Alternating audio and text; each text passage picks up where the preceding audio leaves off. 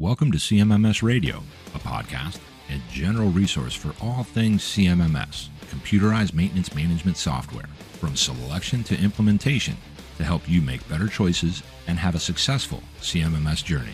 We'll bring in experts along the way to help us learn more about CMMS, facilities operations, and much more. If you need help with the CMMS project, send a message at cmmsradio.com using the What's on Your Mind link. Suggest a topic, share your CMMS story, or ask questions. This episode is sponsored by Upkeep, purpose-built for maintenance, reliability, and operations teams. Our mobile-first CMMS and asset operations management solution puts work orders, inventory, and asset info in the palm of your hand. Designed for ease of use and adoption, Upkeep aligns your team for peak business performance. Transform your operations. Transform your success with the multi-platform solution of Upkeep. Visit upkeep.com/CMMSradio to receive a dedicated custom discovery session. Thank you for tuning in, everyone. Today, we are joined by Tom Moriarty, PE, CMRP, and founder, president of Alidade, MER. Since retiring from the Coast Guard in 2003, Tom has become a recognized expert in leadership, asset management, engineering, and reliability. Tom, welcome to CMMS Radio. Hey, good afternoon, Greg. Happy to be here. It's really nice to have you here, and I know you and I met before. In fact, you and I met at Reliable Plant 2023. That was their 25th year anniversary. Great conference. And we were at the Upkeep dinner. Yep. And at that particular dinner, you and I discussed CMMS, of course. We talked about leadership. We talked about accountability. We talked about the maintenance mindset, culture, and even execution. In fact, this is a main focus for you the last few years. And I wanted to ask you, why is it so important? Yeah, so in my philosophy on how to do asset management, maintenance, and reliability best practices, I start the bottom foundation is organization and leadership. Because without that, it gets very difficult to do the second, third, fourth, and fifth step. And the second step is hierarchy, criticality, configuration management. If you don't have accountability and leadership capability, you can't hold people accountable to execute those things to put those in place. Likewise, the third step is work management system. And the work management system, in my mind, includes the CMMS, but it also includes the processes and procedures and metrics that are needed to be defined. And once you put processes and procedures in place, again, if you don't have accountability or you don't have leadership capability, you're not going to be able to execute. And this is I'll just say too, the fourth step is equipment reliability, and the fifth is continuous improvement, right?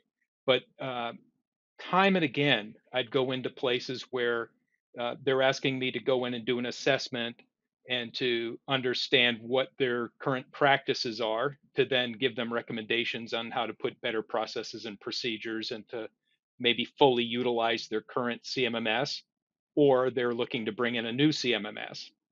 And I'm sure, as you and all of your viewers know, most organizations only use 10 or 15% of the capabilities of their current CMMS.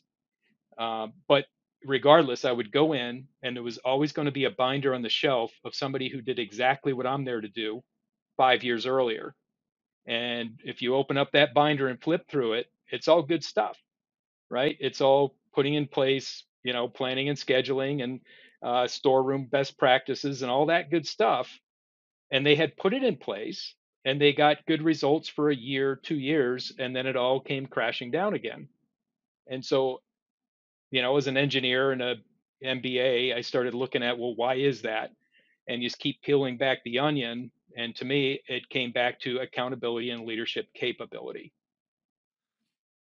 It's interesting when you describe it, and I'm just kind of following along, and I'm thinking about how each of these things, they really are inextricably linked to one another to produce that outcome. And then when you do produce that outcome, if you do, right, because it's possible that organizations can achieve that, they have to always keep kind of moving that bar. Don't fall into that trap of the status quo. And I think when you talk about accountability as it relates to execution, I just want to kind of take a shot at that and see if I'm understanding you right. So, absent the accountability, that creates gaps within the execution process. So you might have a certain percentage of your team that's staying and being accountable. They want to actually record and document things because, the idea behind a CMMS, and we don't care which products, we don't want to talk about product Correct. names. We want to talk about what is a CMMS. It's a tool that allows you to be accountable, stay accountable, see what's coming. But if you have any percentage of people that just aren't buying in, maybe it's because of the why. They weren't included in the decision making or understanding why are we doing this. So what have you seen as far as accountability, like the best methods to get the team to buy in to be accountable? Because I think that's one of the key components to why execution fails. Nobody will use it. Yeah, so I think it's best to start a little more basic. Um, Everything in nature, and I learned this in my engineering courses, right? Everything in nature tends to go from a high energy state to a low energy state, and it will continue to degrade to a low energy state unless more energy is put in to prop it back up. So when you think about accountability and leadership capability, that's that force that helps you to prop it back up. Because left to their own devices, people will revert to their old habits.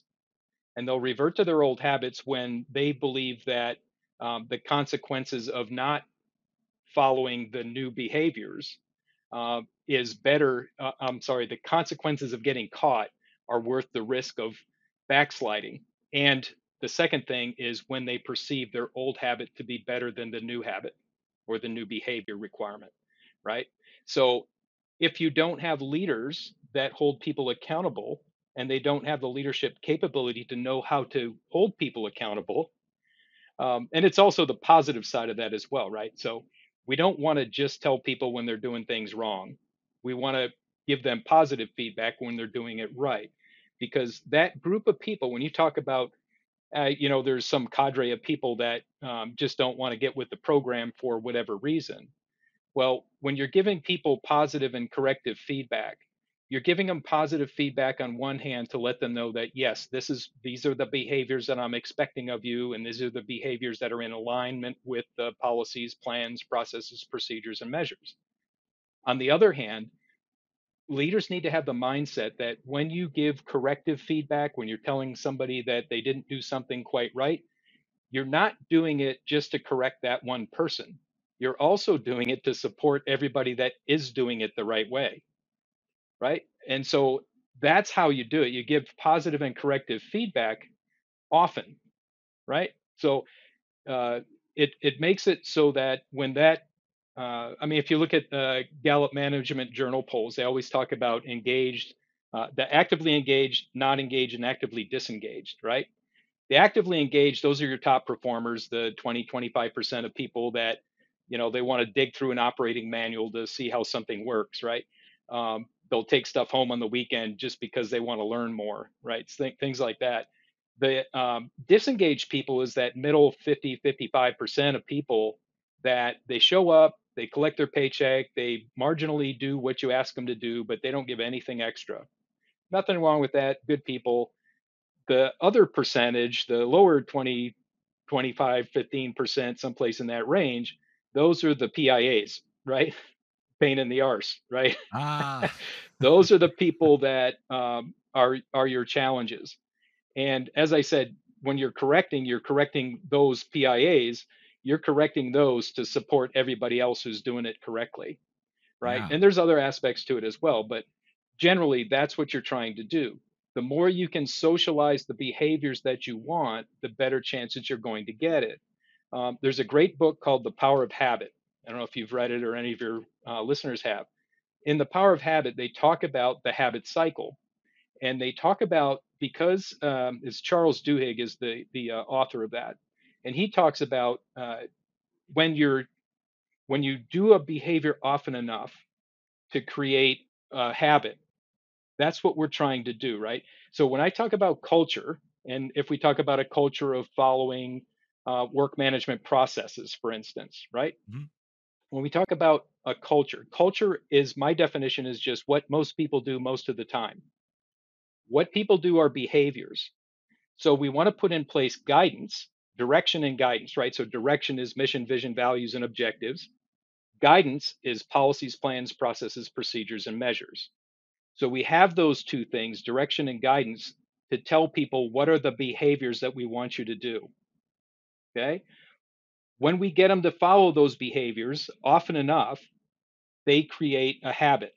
So that individual, and there's actually a physical thing that happens within your brain, the difference between just doing a behavior and when it actually becomes a habit. When it becomes a habit, the the uh, the thoughtful thinking about how you're actually doing what you're doing shifts from your cerebral cortex. That's the effortful thought portion of your brain. Deep thought, it consumes a lot of energy. When you form a habit, that habit is processed in your basal ganglia. The basal ganglia just looks at patterns. And the thing I use to explain this all the time is when you're driving home from work, right? As you're driving home from work, you know the route home. You're not even thinking about the route home. You're not thinking about how much turn you're putting on the steering wheel, when's the next turn coming up, brakes, accelerator. You don't think about that stuff. You're thinking about your kid's soccer game, or you're thinking about your wife wants to go to dinner tonight, or whatever it is. But your brain is working on those effortful thought things while your behavior is being dictated by your basal ganglia, right? So to form a habit, we want to do the behavior often enough that it shifts from your cerebral cortex into your basal ganglia. That's in the workplace when we're learning a new task. That's the learning curve, right? You have to, and there's different ways that you can consolidate a memory from short-term memory to long-term memory. Most of it is done by repetition. Some of it's done by things called pattern hooks, and that's how your brain processes information, where it stores the information. So there's two different ways of pattern hooks. One is where you're using multiple senses. So when you're learning to drive a car, your eyesight, you're seeing relative motion between the inside of the car and outside of the car. You're feeling acceleration and deceleration. You're feeling your feet on the pedals and your hands on the wheel. You're hearing your person that's instructing you on how to drive, right? So all these different senses are helping to create pattern hooks and lock the information in. Similarly, there's another pattern hook where it's being in similar circumstances. So in the CMMS case, that's when the vendor supplies you with a sandbox and you can go in and play with the screens and do all that stuff without hurting the actual data, right? Mhm. So you're learning it. Those are again pattern hooks because you're seeing the same situations and it's helping you to lock those things into your brain. So once you do the behaviors often enough to create a habit, then that locks it in. But as I said earlier, people will revert to old habits when they feel like the consequences of being caught are not significant and when they feel like the old habit is better for them than the new habit. This is Yeah. why we have to have within leadership capability, I talk about karma, which is to be consistent, attentive, uh, respectful, motivating, and assertive. And so you have to be attentive and assertive when you're trying to keep people onto their behaviors, right? When you lock in that behavior and you put them on autopilot for the habit. Now, when most people have the same habit, that's when you have the culture. Got Pretty it. simple. Got it. Yeah. Well, it is and it isn't, right? So Yeah. you're giving me flashbacks to, like, the psychology of learning and a lot of the other things, when I did some coursework and studied a lot of those things, and it's quite fascinating, and it's extremely accurate. It's how it actually happens with Yeah. habit formation and all those things. And so that we don't spin out, I think, again, we're having a natural conversation, but I'm thinking that habit formation really comes from a combination of consistency and intentionality, and it'll always come back to the why am I Hmm. doing this versus Right. what happens if I don't. If what happens when you don't is no big deal, at least you're perceiving it that way, Hmm. then you're going to be less likely. And it reminds me of all these challenges when we're dealing with CMMS platforms, whether we have one, we're getting our first one, or we're about to replace one. How do we approach this? And we Yeah. want to go. I I don't necessarily like the example of top down versus bottom up, because I try to avoid the hierarchy, because we really want to tie it all together. We're all on the same team, different aspects of the same team, right? Like if it's an Hmm. NFL football team, and I'm equating that to a maintenance team, you've got your front office, you've got your back office, you've got all the trainers, and then you've got the athletes, and so on and so on. They're all connected with common goals, and they buy in on the why, which is the same thing in maintenance environments. That you're really empowering people by giving them that why to turn that corner and create those behaviors. Yeah. Yeah, absolutely. So if you think about it just in terms of, okay, we've designed this work management process and we either are going to use our existing CMMS or we're going to buy a new one and we're going to configure it. I, I say this, and I don't mean to offend anybody in the vendor side, but when, and I've witnessed this probably a dozen times, the vendors come in and they say, hey, we've got this great software. We've got a module for your industry. Just put our module in and you'll be up and running. Well, that's great for them because they make the sale, they book the sale this quarter, they're happy, they get their bonus check, everything, everybody's happy on the vendor side. On the customer side, though, 9 times out of 10, they didn't have a good functioning work management process to start with. They're now depending on a vendor's module, and they're supposed to change the way they're doing things to meet this vendor's module. Right away, you've lost 3/4 of the workforce because wasn't invented here, right? And that vendor module probably doesn't really match the way that your plant operates. You probably didn't have your hierarchy, your configuration management, your criticality done ahead of time. So when you try to load that information in, oh, we'll make it up later. We'll go back and add it later. Well, when you do that, you can't get your planning and scheduling done, right? Because you don't have configuration management, you don't have criticality, right? All those things. So the ideal way to do it is to get a good work management process and procedures mapped out, know what your metrics are, know what you're going to put in for all of your data tables for codes and all the ways that the bells and whistles, the way things are going to be set up. And the most important thing is to don't make decisions like if you're learning to walk before you run, don't make decisions that are going to lock you in, that is going to make you go back and have to go to ground zero again if you bring in a more sophisticated CMMS, right? So when you're doing these things, when you're mapping out what that work management process is, that's great. Now you bring in the CMMS and you configure the CMMS with the hierarchy, criticality, configuration management, and the workflow that you've decided on with your work management process. Marry those two things together, you got something outstanding. But now you're I putting that into practice. How do you maintain it downstream? That's all of the what I call productive leadership, right? So accountability has to do with who's ultimately responsible for putting guidance in place, providing the assets that are required, who's ultimately responsible for then executing the current guidance with the current assets.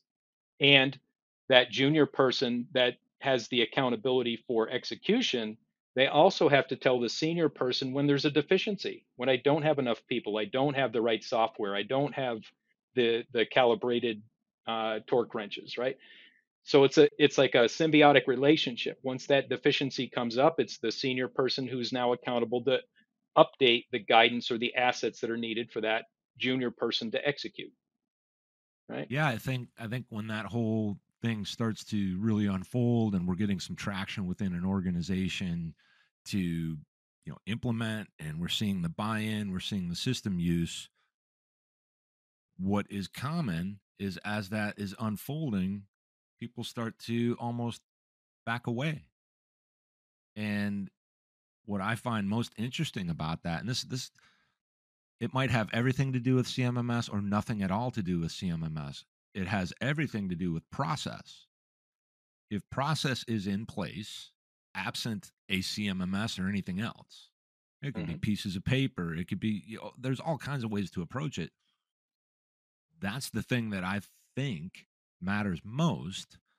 But people can always kind of languish, if you will, where they start to ease up and kind of rely on, well, I've done all that, so that's done. And that is just not how it works. You've done all of that. So now keep doing that and you get better, faster, more accurate. And then when you talk about the basal ganglia, this is where we're, in a sense, at least partially automated based on cues, Yeah. experiences, things that we see out there. And one of the best things I ever saw was when there was a CMMS in place. I was part of this, and there was a maintenance team, particular maintenance team that was like, we don't want anything to do with that. We get them on the phone and we're talking to them, and we put on our vendor big boy pants and we say, what's going on here? How can we help them even more? And we find out the why never made sense to them.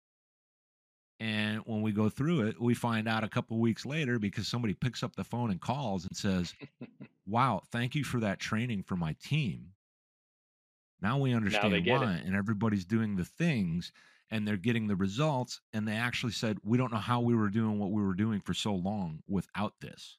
And Right. that's the potential for orgs that are utilizing CMMS in the right way, meeting their people where they are, understanding their why, and all those kinds of things. And it sounds like kumbaya because when it works, it kind of is, right? It Hmm. can do great things. You're getting Oh good yeah. data and all that stuff. So I want to switch to something else. So when it comes to CMMS vendors and the role that they play, how are they getting it right and wrong in your view? And you already touched on it a little bit, where maybe they're a little bit, and we understand everybody's got to hit a number, right? You're selling software. Yeah. Ooh, I got the sale and all that. But where are they going wrong, and do they even know it? Yeah. So the big names.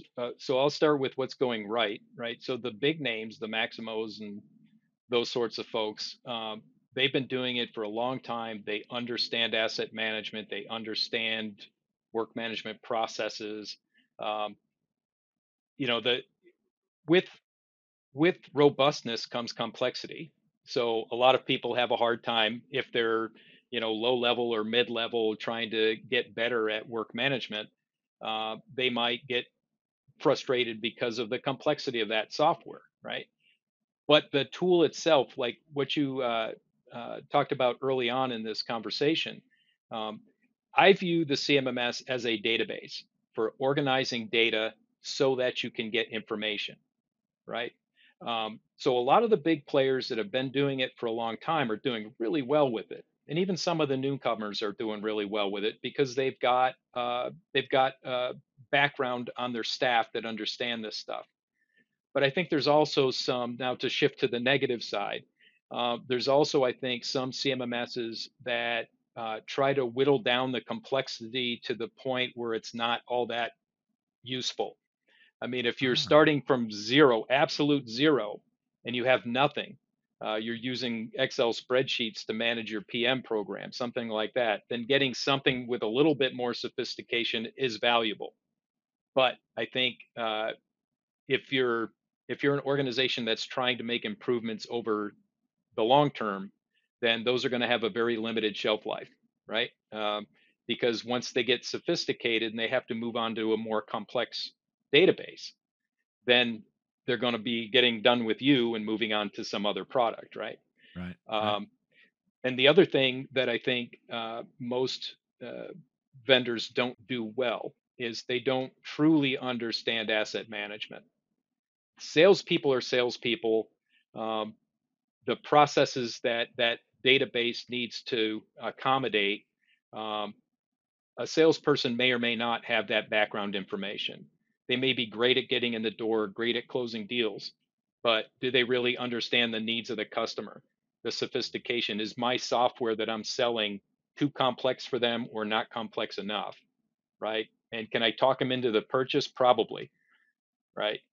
But is it the right tool for that customer? Maybe not. I I love that because I talk about how it's really about process. I want to understand process. So if I'm talking to a CMMS provider, a vendor, having been one for many, many years myself, I'm a heck of a lot more interested in the process that they meet. But I actually boil that down even further. I want to know the problem that you solve, not all the problems that you solve. I want to know the intentional, purpose built kind of problem, if that makes any sense, where that's where the stuff happens. As far as, like, I don't care about your features, I don't care about all this and that. What I care about is, what's the number one problem that you solve better than anybody on the planet, and why did you build it, so that it resonates with people. Because I think that's one of the challenges. So I'm switching gears here, where when it comes to customers, they have to deal with this fact that there are so many CMMS platforms out there. And the reason there are so many, in my opinion, is that everybody works differently. So they all can get traction and be, maybe a niche play Yeah. or something like that. But how can customers really help themselves towards this path of great execution once they've Hey, selected? the first most important thing is to be educated, right? Not educated on software. Be educated on what is good asset management, what's good work management processes. Why do you need hierarchy? Why do you need criticality? What business rules do you set up based on those things, right? That's the biggest problem, I think. It's not like I've been harping on the vendor side, but on the customer side, I've been into so many medium-sized manufacturing plants that they they read an article, somebody read an article about, planning and scheduling. So yeah, give me 10 pounds of that, right? Yeah. But they don't understand where planning and scheduling fits into the bigger picture. So they don't understand what are the inputs that make that successful. And then once you have the inputs and you have that, what are you going to get out of it? Right. So they're just looking for, how do I manage work orders? How do I track my labor hours and parts used? Right. But they have no concept of the value of the information that you can get back out the other end. Mm, Right. And that's so you have an uneducated customer and a vendor that's, you know, incentivized by closing the deal. You're going to have a problem, right? So for me, the biggest incentive is the biggest gap that needs to be closed is on the customer side, having them understand what's needed, right? yeah. So if you're a vendor, that can be expensive, spending time educating to that level. So who's going to get paid to do that, right? So that becomes a problem. If you're a consultant like me, I'd love to do that all day long for every customer I come across, but they don't want to spend the money to do that either because they think they know enough to get the vendor's solution, right? But they Yeah. don't know what questions to ask to make sure that that vendor solution is the one that they want. Absolutely. And I think that's where consultants, the right consultants, play a critical role in just helping. Hmm. And oftentimes, I know plenty of consultants that will jump on discovery calls with people, and that call will wrap up with, I think you should be looking at this, this, and this. And they may not do any business, but those consultants will help to Hmm. just at least get them in a good position to know where to go and look for what they're doing. There's another thing that popped into my head, and this is a shameless plug. It's not a little bit, it's an actual shameless plug. So one of the things I've been really fascinated with over the last year or two is meeting and connecting with lots of CMRPs. You're a CMRP yourself, so the certified maintenance and reliability professional. And what I'm learning and understanding is how you see the world when it comes to maintenance and reliability, which is an area where somebody can really help themselves, whether you're on the customer side and you have a maintenance department, maintenance and operations, or even when you're a vendor. So the shameless plug, or the plug, is this. CMMS Radio has an exclusive offer where people can get a 10%, well, no, it's not 10%, it's actually $99 off on CMRP online course. And Nice. it's the best one in the business, and that's on the CMMS Radio website under the affiliate. So go check that out, everybody. You'll get a Awesome. discount, and you'll use the code CMMS Radio. That'll be on the episode when it comes out. I'll put that up on screen somewhere. I don't know where Okay, yet, great. but I wanted to talk about that because I think that's an area where even for me, as I learn more and more about it and slowly going through the coursework and some of the reading, it's all right there. And Hmm. then, in the facilities world, we have similar kind of credentialing where if somebody learns that, it starts to make sense of that. And then on top of all of that, we want to do a better job of connecting the business to the maintenance and operations. Like Yeah. the maintenance activities are actually revenue drivers. They're not just a cost on a balance sheet. So that's another thing that we like to talk about. I want to switch it to some fun questions. And the first one is, what is your favorite music? Oh, favorite? That's a real tough one because I'm like classic rock on one hand and I'm blues on the other hand, right? All So, right. uh, and a lot of it crosses over, right? Stevie Ray Vaughan, uh, you know, but yeah, AC/DC, Led Zeppelin, all the 70s kind of guys, right? I'm 61 years old, uh, so that's and lately, I'd say in the last 5 or 10 years, I've been really getting back into blues and stuff. So Susan Tedeschi, Teresa James, a lot of good tunes, man. So Very good. Very good. I like it. And this is why I like to kind of get into this segment, because it's interesting to get to know people on these things. And everybody asks that. It's okay. It's meaningful.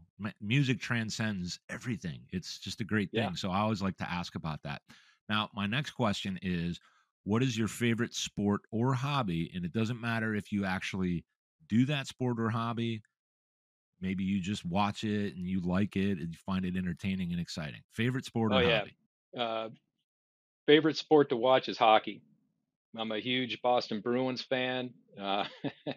They had a fantastic season last year and fell flat in the playoffs. So be it. This year they started off really well, so that's I'm real excited about that. Baseball is kind of my number two, but definitely hockey. As far as Mhm. hobbies, I've never never been much of an athlete myself. I always tell people if you remember that movie Rudy about Yeah. the kid that was a walk on in the Notre Dame football team. I always Yeah. say I was like Rudy, but I didn't have his athletic ability. So I always tried, like when I was young in high school and stuff, I always played real hard, put 100% into it, but I was not going to college on a scholarship. Yeah. Uh, the sport I play myself now is golf. I'm about a 7 handicap. This little red flag back here is from St. Andrews number 17 hole. I was there last year in September. Myself and a buddy of mine went over there for our 60-year-old bucket list trip. Played 3 courses in St. Andrews. We didn't get on the old course. It's real tough to get on there. But we played 3 of the St. Andrews courses plus another one up the coast in Crail called Balcomie. And then we went to Ireland for another few days and played Ballybunion and both courses there, uh, Kilkee and Hogshead. So it Oh. was a bucket list trip when we were 60. And I tell people that if you're going to make a bucket list trip when you're 60, do it when you're 50, because my knees were barking. Yeah, that's yeah, all this stuff wears out as we keep going on. That's for sure. Yeah, But that man. that sounds like it was a blast. Now, the final of the fun questions, at least for today, is, what is your view, perspective, opinion, anything on work life balance? And there are no wrong answers. Hmm. I think that's I'm probably different than some of the people that have answered this question. I would say that work-life balance is all a personal thing. When I was young, I'd work 20 hours a day, and that made me happy. Once kids come along, that changes the equation, and or you get married, that can change the equation. Uh, but thankfully, I had a spouse that was very understanding. She let me, pursue my professional dreams. And but at this point and again, now at this point in my life, my kids have been gone for several years. I'm frankly, I'm in a very good position. I don't have to work anymore, but I just choose to continue to do the leadership stuff and a few other things. So in terms of work-life balance, I don't think there's one size fits all. I think that if you enjoy your work and it doesn't really feel like work, then do what you need to do.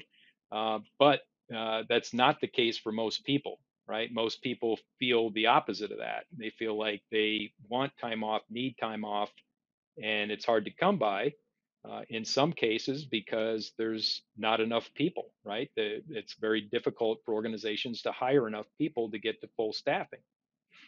So that's a really difficult thing. And so, I mean, when you look at things like how businesses run, is it better to burn everybody out, have low quality, high turnover, all the recalls in product and things like that, or is it better to cut back on production to get your good price, to get good quality, to have a happy workforce? I don't know. I think there's a balance in there, right? So if you run your people into the dirt, that's never going to be a good thing. Right, right, right.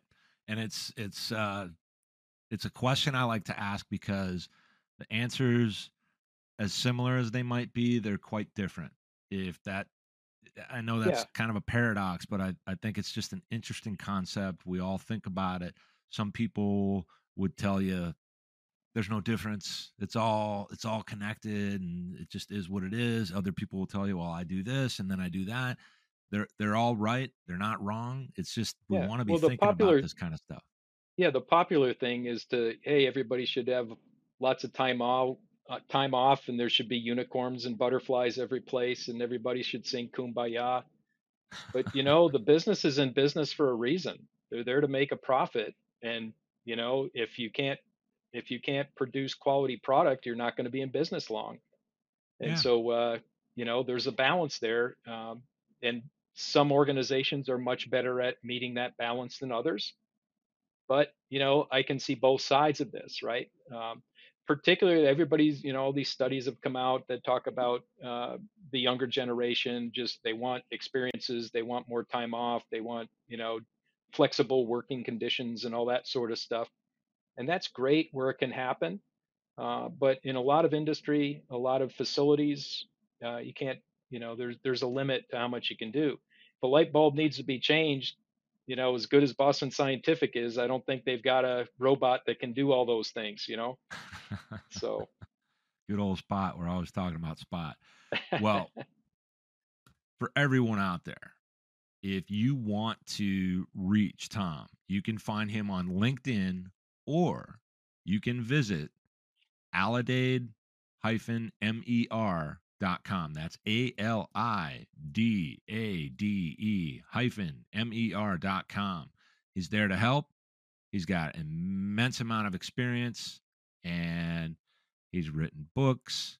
He's got all these insights. So I suggest there it is right there.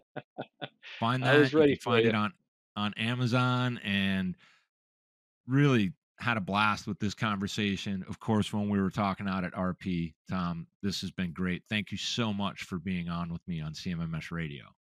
Well, thank you so much, Greg. And I will say too, I am working on an online training course. Should be out before the end of the year. And if any of your listeners would like to partake in that, I'll give them a 10% discount.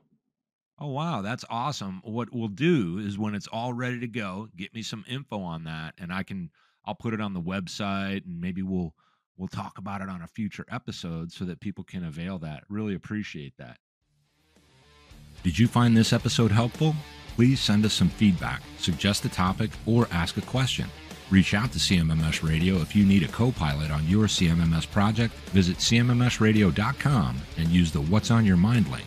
Thank you for tuning in to CMMS Radio, your resource for all things CMMS, from selection to implementation, to help you make better choices, learn from industry experts, and have a successful CMMS journey.